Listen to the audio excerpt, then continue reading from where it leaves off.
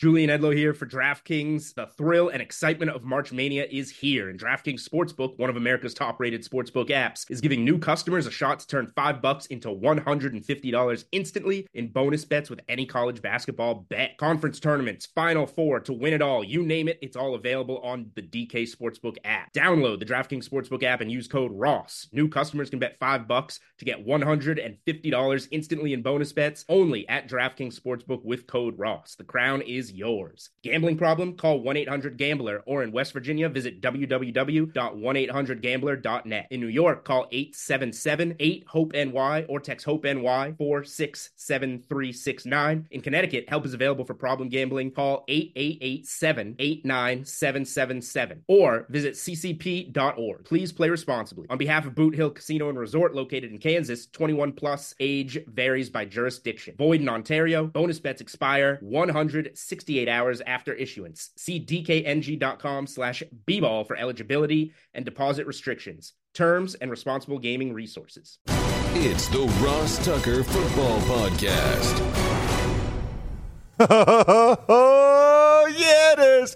But it's not just any Ross Tucker Football Podcast. It's a Finish Strong Friday, which means it is presented by those of you that go above and beyond.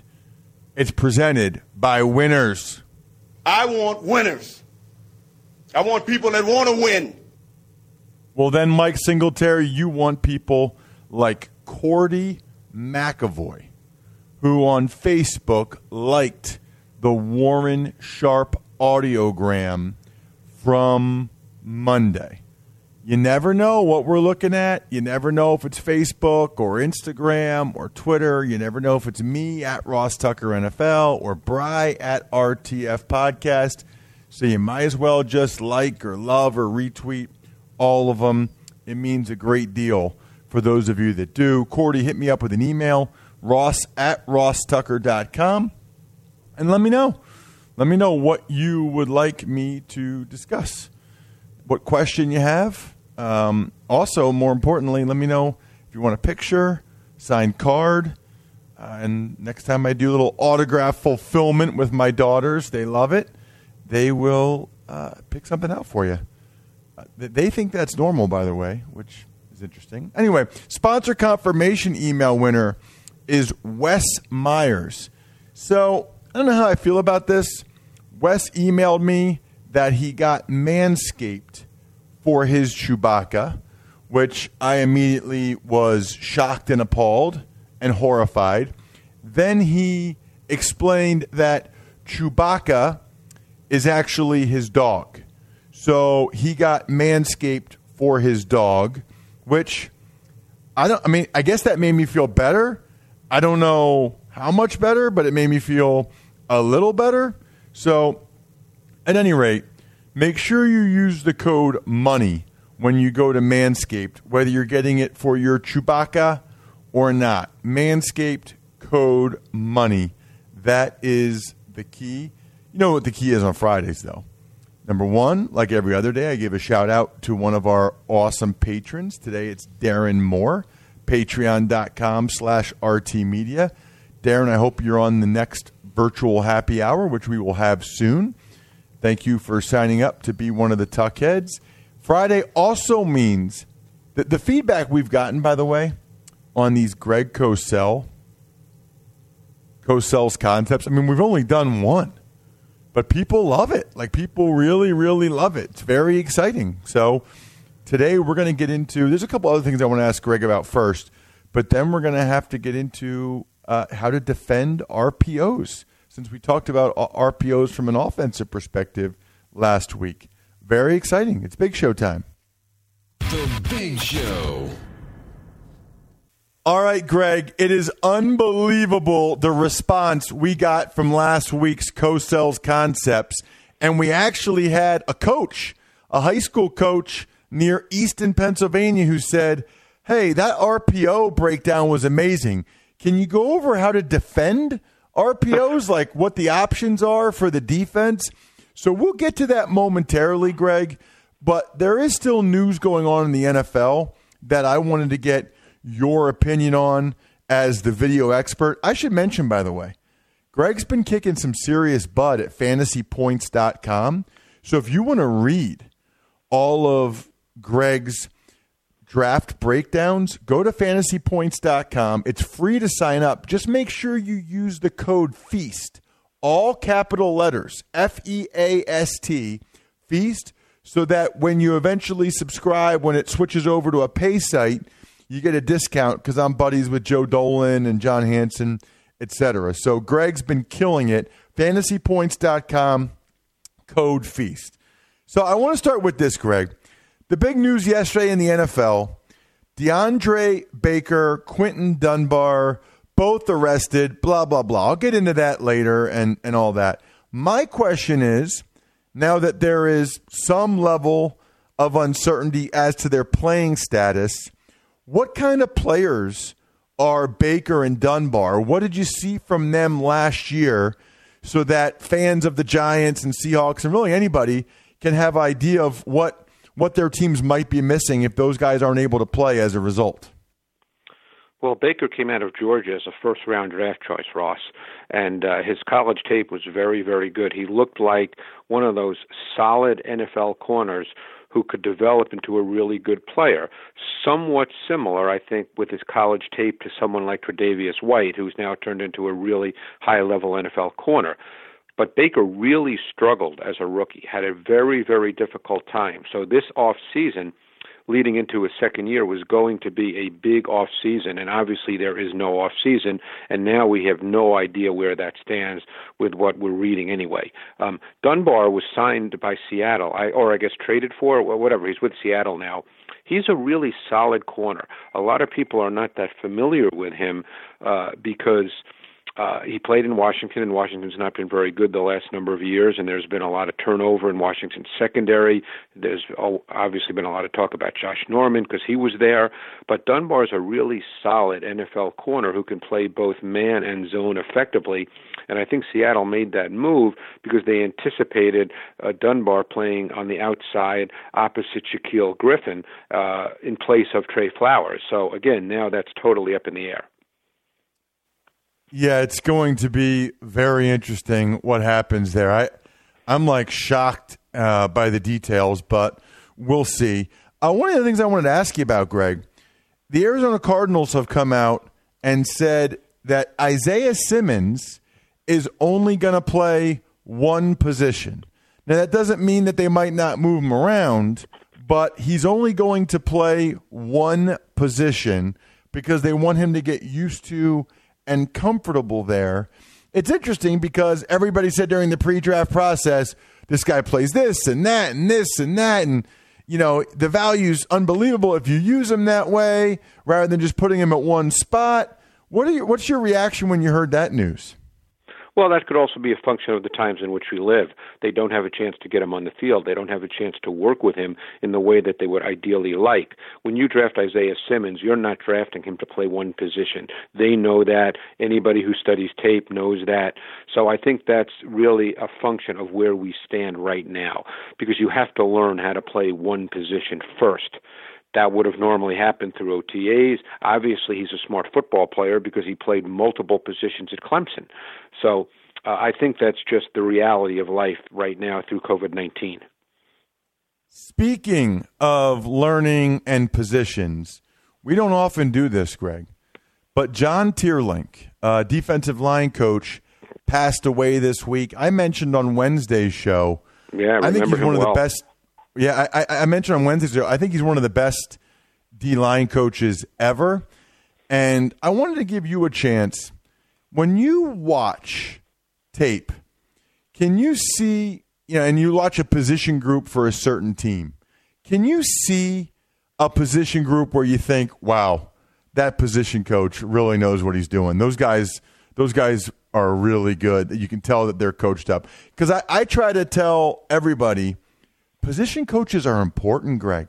I had 9 offensive line coaches. It makes a big difference. There was a wide disparity between the best ones and the worst ones. Yeah. sometimes I can, and the reason sometimes I can and sometimes I can't is because that's not always my focus when I watch tape. As you know, Ross, I try to watch a lot of things, and I can't watch everything, so I'm just being honest with the audience listening that I can't study every single thing. But I think John Turlink was known for his pass rush. I think that he was one of those guys where his D lines, they played the run on the way to the quarterback. He was aggressive. I think when you watch D linemen, you very often, I watch for this anyway, you watch how they use their hands. And not that I'm the expert on every type of hand movement. You would know this better than I, being an old lineman, having to prepare for that. But I think hand usage, those are the subtleties, the details, the nuances.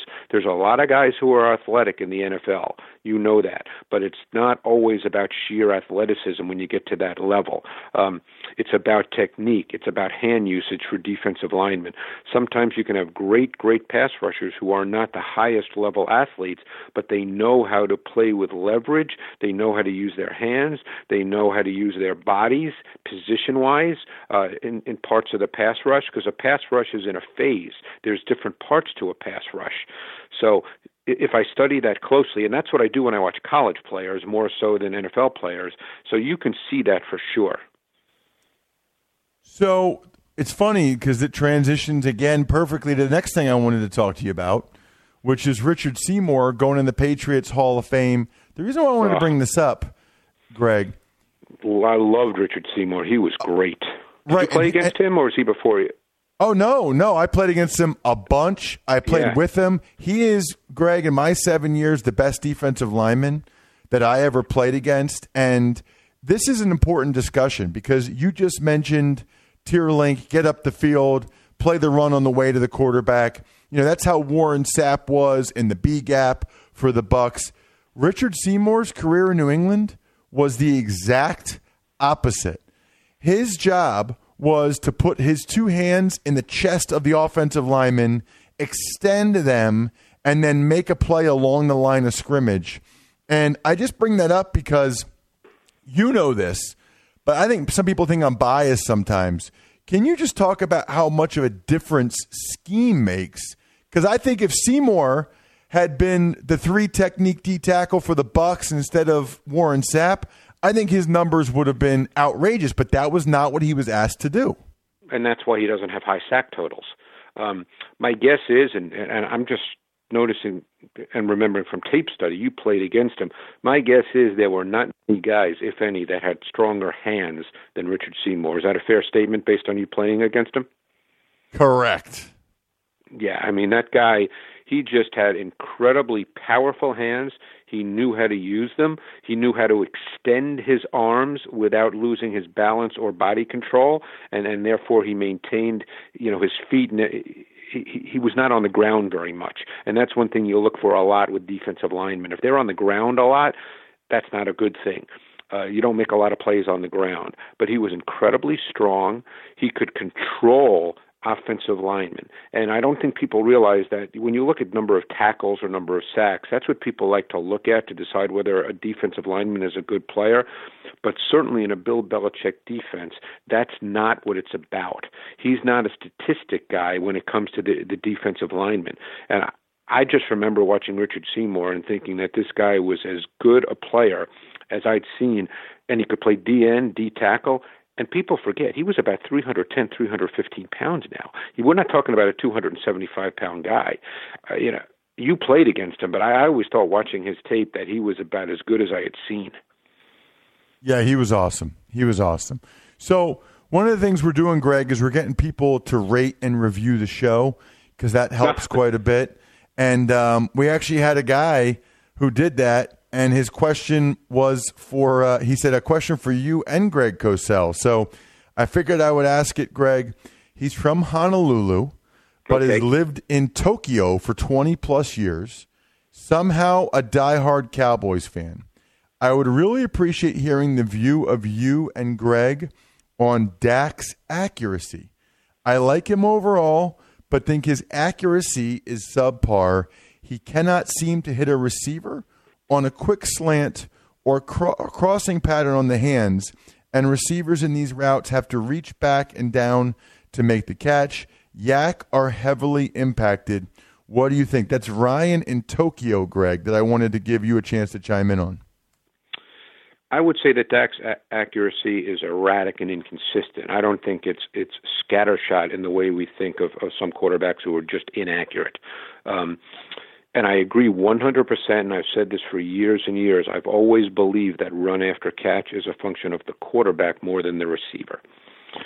Because West Coast offenses, if you go back to the methodology, going back to Bill Walsh, and a lot of those principles carry on now and are part of NFL offenses, that was all built on run after catch with the quarterback having precise ball placement. That was something Bill Walsh focused on to no end.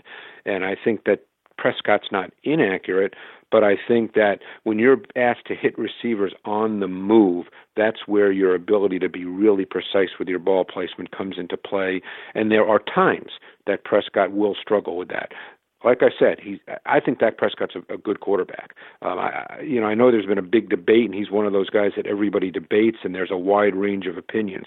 I think Dak Prescott is a very, very solid NFL quarterback. He can make throws, he can move around, but I wouldn't put him in the upper echelon of consistent, precise ball placement.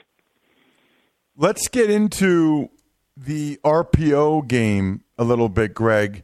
Let's start with this. Defending the RPO, what are the options for the defense after we talked about last week what the quarterback is looking at? Well, I think there's a number of variables here. The first thing you have to look at from a defensive standpoint is formation, because formation can tell you a lot about whether an RPO might be coming. Because what normally happens, and again, nothing is 100% in the NFL, but it's all tendency and probability, and that's what teams work off of, as you well know from your playing career. It's tendency and probability. So very often, let's say that you have two receivers to the left side of the formation, and the back is also split to that side of the formation, is offset in a shotgun look. The back is offset to the same side as the two receivers. That would be an alert that there might be an RPO coming, because what would happen is they'd run a zone play away from the offset back, and then you'd throw some kind of three-step drop route, normally a slant, to the two-receiver side. So you'd get flow away from the two-receiver side, and then you'd throw a quick game ball to the two-receiver side. So formation is the first thing you want to look at, and that's the way teams go about doing this. They study formation. The other thing that's really cropped up a lot in the league is more man-to-man coverage, because RPOs are, and again, we talked about this last week offensively, that they're expanding offensively, but RPOs at their core premise are built on quick game throws, three-step drop timing. So what are you trying to do defensively? You're not going to get to the quarterback. Okay, you don't get to the quarterback on three-step drops. The ball comes out too fast. So what do you have to do then? You've got to disrupt the receiver. So teams are looking now to play more man-to-man coverage, because you want to be able to disrupt the timing of the receiver off the line of scrimmage. Because if RPOs are not reads in a strict sense, you don't go from 1 to 2 to 3. Quick game three-step drop timing throws, Ross, as you know, do not have reading progressions. You're throwing it to that guy. So if you can take away that guy based on playing press man, disrupting the routes, you can disrupt the RPO game. Then there's another element to this. Go ahead. I'm sorry. No, you go. You go. Remember, anytime there's an option, okay, what's an RPO? Run, pass, option. The quarterback has an option based on reading a particular player, as we spoke about last week. So now, as a defense, what can you do? You can take away the option. That's what teams started to do with zone reads. If they didn't want the quarterback to run, what would they do? They'd keep that unblocked defender outside and force the quarterback to hand the ball off. Okay, if you didn't want Russell Wilson to run, you'd make him hand it off. So anytime there's an option as a defense, and this requires discipline, of course, you can make the quarterback do one thing or the other. So if you want him to hand the ball off, you can keep that defender who he's going to read, and you'll know this from film study, you can keep that defender that he's reading playing with depth. and therefore you'll force him to hand the ball off. If that defender attacks the line of scrimmage, what will the quarterback do? He'll throw the ball. So you can dictate what the option is by how you play defense. Now, this all comes from film study. That's what this is all about. None of this stuff's done on a whim. But these are some of the ways: formation, man coverage, discipline, forcing the offense, the quarterback to do one thing, and you know what that one thing is. And then, of course, you've got to defend that. If you make him hand it off, you got to defend the run. But you can do all these kinds of things to defend the RPO game. Greg, I think that is very well said. All three of those. And that is absolutely what I've seen these guys doing more and more, is they're just taking away the option right away, and then everybody else knows what's coming. Right. It's like if you just have that overhang defender, the outside backer, just sit, well, then everybody knows what's coming, and even the safety can fast fill that backside B gap if you want him to, for Correct. Where that overhang defender's supposed to be. Or I've seen some, Greg, where they automatically, if they're going to have the linebacker sit on the slant or sit on the throw, they'll have the D end automatically cross face and pinch to try to take the backside B gap. So if they do hand it off, which they should, he has to cut it all the way back. And by the time he cuts it all the way back, the safety and or the overhang guy have enough time usually to be there. Whereas he can't put his foot in the ground and go right up field, which at that point might be the backside B gap because the D end's there. Yeah, and that's also why press man is so critical. I remember a play in studying Tua Tagovailoa this year. He threw a touchdown to Henry Ruggs, and I can see it in my mind's eye. It was about 40-plus yards. I forget who it was against. And it was, I'm not 100% sure it was an RPO, but because it had a gap scheme run concept, it might have been just a play-action play. But the point I'm making is they had I think it was just play action, but they had two receivers to the right side of the formation, and they both ran slants, double glance as we call it. And the overhang defender kind of sat there and took away the inside slant, which is where Tua wanted to go with the ball. But because they weren't playing press man, the outside slant was just an easy throw, and that was Henry Ruggs. And he just hit Ruggs right in stride, and Ruggs ran 40 yards for a touchdown with his speed. But that's why press man, too, was so critical. You've got to disrupt receivers, and you're seeing more press man in the league now, and that's one reason. Yeah, it's almost, Greg, like the zone read, where for a while there, people weren't able to really defend it all that well. And now you might still get him if the guy isn't expecting it. But if they're expecting it, Greg, they can shut down the zone read. Yeah, you can take away the option. I mean, that's whenever there's an option, if you're disciplined on defense, and it's all based on film study, of course, because there are always tells on both sides of the ball. You can take away the option. That's good defense. You force them to do one thing, and then of course you have to defend that, but you can force them to do one thing, and you know what that will be. Right, and if the D end closes to take the quarterback, and they know the quarterback's pulling the ball, well then They have the outside backer. They have the backer to that side scrape, and that then becomes an impossible block for the tackle because he doesn't know if it's a handoff or a pull, so he's got to block the backer like it's inside zone. So if the backer scrapes, he can't make that block. You're 100% right. Against zone read, you get crash and scrape a lot. That's one way teams defend it, because when the D end or the unblocked defender crashes, the quarterback keeps, but then you've got a better athlete, a linebacker, scraping, and there's no way he's going to be blocked. Last question here, Greg. The zone read, Lamar Jackson's a special player, and the Ravens are doing a lot more than just zone read now with their run game. The RPO's very popular now. Did you see last year, or do you think we might see this year, defenses starting to do a better job against it? You mean Lamar Jackson and that defense? No, I mean RPOs in general. Oh, yes. I think it's always cyclical. Offenses, and that's why we talked last week about RPOs also expanding offensively, and you can do anything with an RPO as long as you can protect. So I think you'll start to see more than just quick slants. I think you'll see teams feel that, hey, if we can protect for just half a beat longer, we can have a little more diverse route tree and route concepts off RPO looks. Yes, it's always cyclical. Everybody reacts to everything else, and that's what we were just talking about with the zone read. You started to see defenses come up with specific approaches, and the zone read is not used as much as everybody thought it might be when it sort of first came into play in the NFL. I think you'll see that with RPOs. Not that they'll go away, but I think you'll see defenses have a better handle on how to defend them. Check him out at fantasypoints.com. Just make sure you use the code FEAST, all caps, when you do it. Greg, excellent stuff as always. Thank you, buddy. Thanks, Ross. Really appreciate it.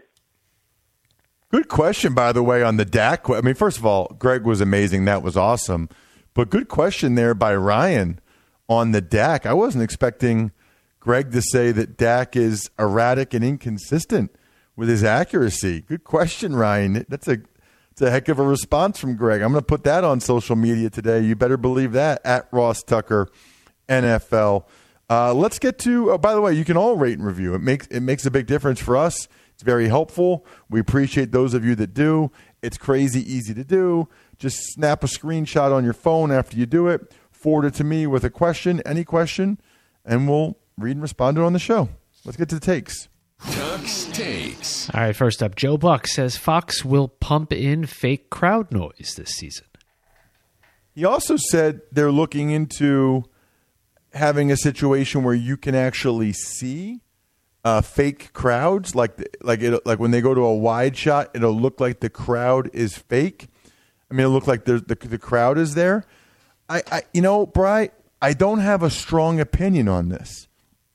On the one hand, I totally understand, sort of the ambiance or ambient noise or the desire to have the telecast for the people at home seem as normal as possible. On the other hand, I think people are sort of genuinely curious as to what it will be like if there's no fans. So I almost wonder if they could do a little bit of both. I mean, you're a producer, you do games for Sports USA. Do you have an opinion on the fake crowd noise? Yeah, I do not like fake crowd noise at all, and I think we're insulting the audience. We're insulting the fans to think that there's something there that's not. And these people are smarter than that. They know there's nobody in the stands, and they're all they want is 3 hours of distraction. They want 3 hours of entertainment. If there's crowd noise there, great. But if there's not, then don't pipe it in. Well, and here's my thought, Bri. If there's no crowd noise, you're going to be able to hear a lot of what the players are saying on the field, which will be awesome. If they still have the mics, I don't know what all is going to happen, but you might be able to hear a lot of the checks and a lot of the audibles. I mean, it might end up being awesome because you can really hear a lot of what's going on the field. Agreed. And when you were talking about the wide shots and actually digitally inserting fake people in there, don't do a wide shot. Do it like a Tuesday night MAC game where obviously you don't see, all you show is the field. You never take a wide shot. Totally agree. All right, moving on. Tuck's Takes. Giants cornerback DeAndre Baker and Seahawks DB Quentin Dunbar charged with 4 counts of armed robbery and aggravated assault. Yeah, I mean, I don't even know what to say. The one guy was a first-round pick last year. The other guy just got traded. Supposedly, I read the police report a few days earlier. They had lost $71,000 at a party.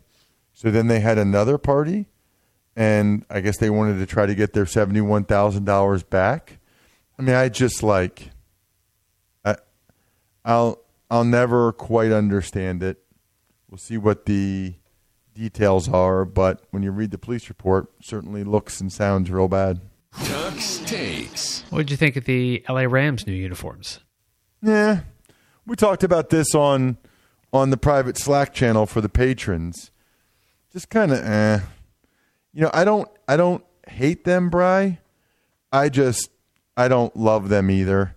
I think if they had gone with the 1970s, maybe 60s, like the white and blue look, that was awesome. I think if they had gone even with the 70s, like Jack Youngblood, that was awesome. They tried to be different, tried to be new age. I think that they're lucky that, they're the Rams and they got a good color scheme, and so it looks okay. But disappointing. I mean, look, it's better than that two-tone ridiculous thing they've been wearing the last couple of years, but I think it's a missed opportunity.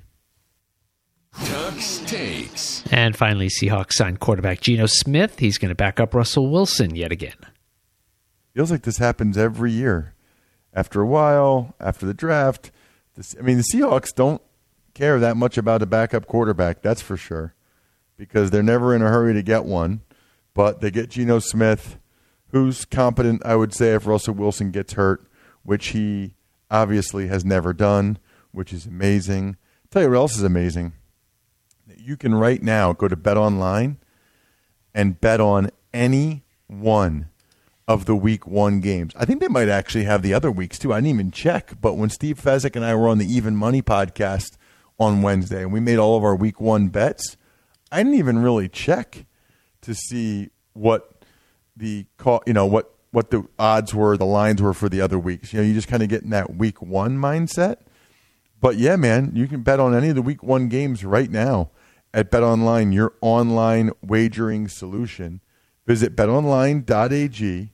Don't forget the promo code podcast1 for your sign-up bonus. BetOnline, they are your online sportsbook experts. You know what, Bri? We already got to an email, so I don't think we need to get to another one. Already a pretty beastly show. Pretty awesome. Good stuff with Greg Cosell.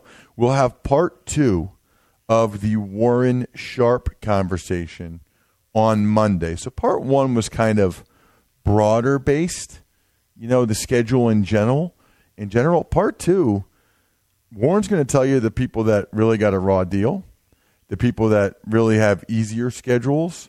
We're going to dive into it. So you're going to want to listen to the breakdown, because he might talk about your team's schedule on Monday's Ross Tucker Football Podcast. And, of course, at some point over the weekend, if you didn't already, you should absolutely hear Joe Dolan's breakdown of all of the rookie running backs from a fantasy perspective. I mean, he was on top of it with Edwards-Helaire and Swift and Jonathan Taylor. Encourage you to listen to that for sure. Shout-outs to the White Label Group, Pizza Boy Brewing, NFLcliches.com, and DynastyFreaks.com. Have a terrific weekend, everybody. We'll be back bright and early on Monday. I think we're done here. Thanks for listening to the Ross Tucker Football Podcast. Make sure to also subscribe to the Fantasy Feast, Even Money, Business of Sports, and College Draft. All available at Apple Podcasts, rosstucker.com, or wherever podcasts can be found.